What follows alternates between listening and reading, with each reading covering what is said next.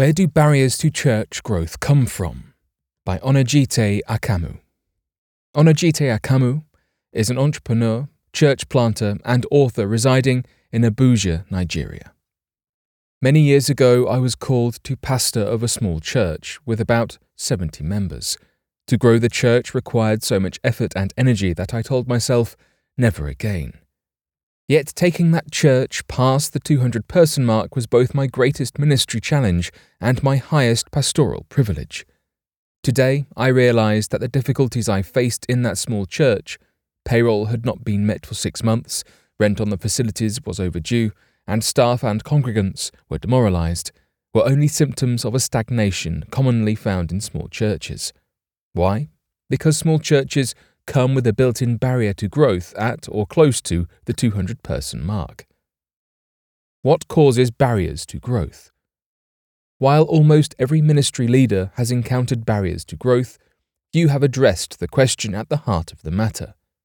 What causes these barriers to arise in the first place? Church growth writers Elmer Towns, C. Peter Wagner, and Tom S. Rayner attempt to answer this pivotal question in their illuminating book, The Every Church Guide to Growth. Quote, "In all of these churches, plus the 7 churches in Revelation, the Bible does not specifically address issues concerning size. What we discover, however, is that failure to grow or to overcome growth barriers is often symptomatic of disobedience to biblical truths." End quote. Those words helped me see that barriers to growth may originate in disobedience to biblical truths. The question then becomes, which truths are being disobeyed when pastors face these barriers to growth? As I studied Ephesians, I came to see one such truth. Quote, "From whom Christ, the whole body, joined and knit together by what every joint supplies, according to the effective working by which every part does its share, causes growth of the body for the edifying of itself in love." End quote. A managerial issue. If growth comes when pastors and ministry leaders work effectively, then stagnation, negative growth, comes when pastors work ineffectively. Ineffective church management is a root cause of barriers to church growth. If, as management teacher Peter Drucker famously said, quote, "Effectiveness is doing the right things," end quote, then barriers to growth happen because pastors are doing the wrong things. This verse in Ephesians helped me see that the struggles I faced in that small church were not rooted generally in spiritual warfare, but specifically in church management. Certainly, there are spiritual warfare challenges in church growth, but the barriers to growth that we are describing here have their roots in management and personal effectiveness. Sharing the burden. Ephesians chapter 4, verse 16 says, quote, "The effective working by which every part does its share causes growth." End quote. Church growth comes when there is effectiveness, and effectiveness occurs when every part does its share of the work. But what do we see in a typical small church? We often see the pastor monopolize most of the ministry, preaching, visitations, and pastoral care. Or, as is often the case in small churches, the pastors concentrate on pastoral care while slighting the mission-critical tasks of prayer, Bible study, and training the church to reach others for Christ. Towns, Wagner, and Rayner state, quote, "Many pastors have indeed chosen the path of pastoral care, which yields an abundance of affirmation. But such a choice typically means that the church will grow only to the point that the pastor can give some level of personal attention to all the active members. And that level of growth is usually met in the lower range of attendance in the middle-sized church." End quote. Barriers to church growth, then, originate in the pastor's work schedules, which, if not done right, impact the effectiveness of the pastors. Barriers to church growth will be overcome only when pastors modify their scheduling and workloads. No church can grow without giving attention and care to its parishioners, yet a church will remain small when the pastor is the major provider of pastoral care. In effect, a pastor's overconcentration on pastoral care is a reason that a small church remains small.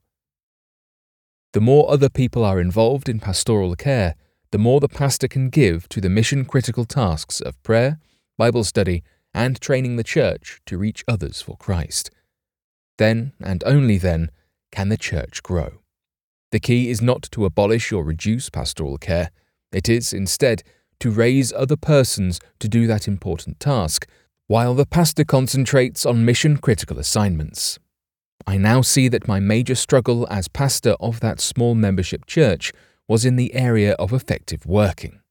I needed time to develop myself, through study and prayer, in the face of the multiple competing and pressing demands of pastoral care, while simultaneously navigating the challenges imposed by a shoestring budget. Growth by design.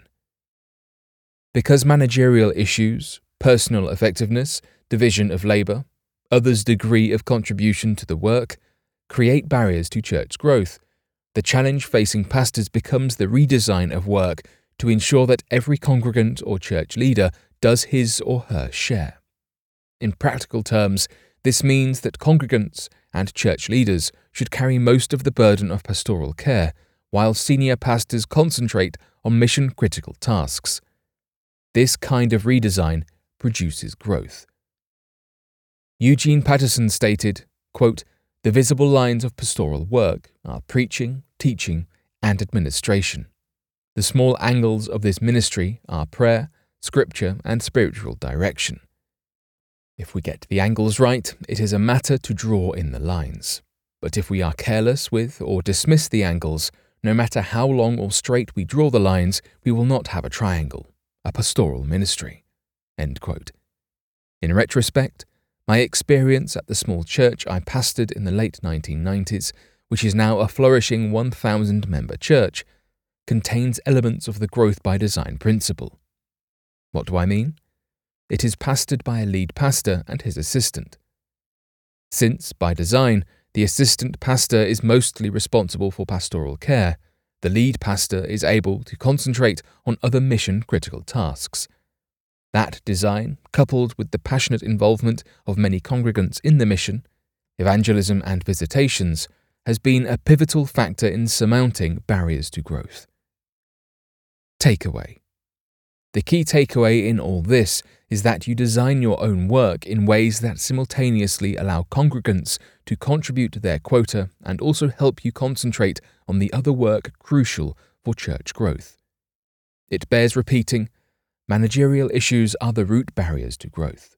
Pastors can more easily overcome those barriers when they redesign the ways in which they work. Specifically, pastors of small membership churches must do the counterintuitive. They must, in the face of seemingly unending demands of parishioners for pastoral care, choose to dedicate more of their time to prayer, Bible study, and encouraging and training congregants to be more involved in pastoral care. That informed choice is the first rung on the ladder to overcoming the 200 barrier. For bibliographical and biblical references on this article and for much more content for pastors and church leaders, please visit ministrymagazine.org.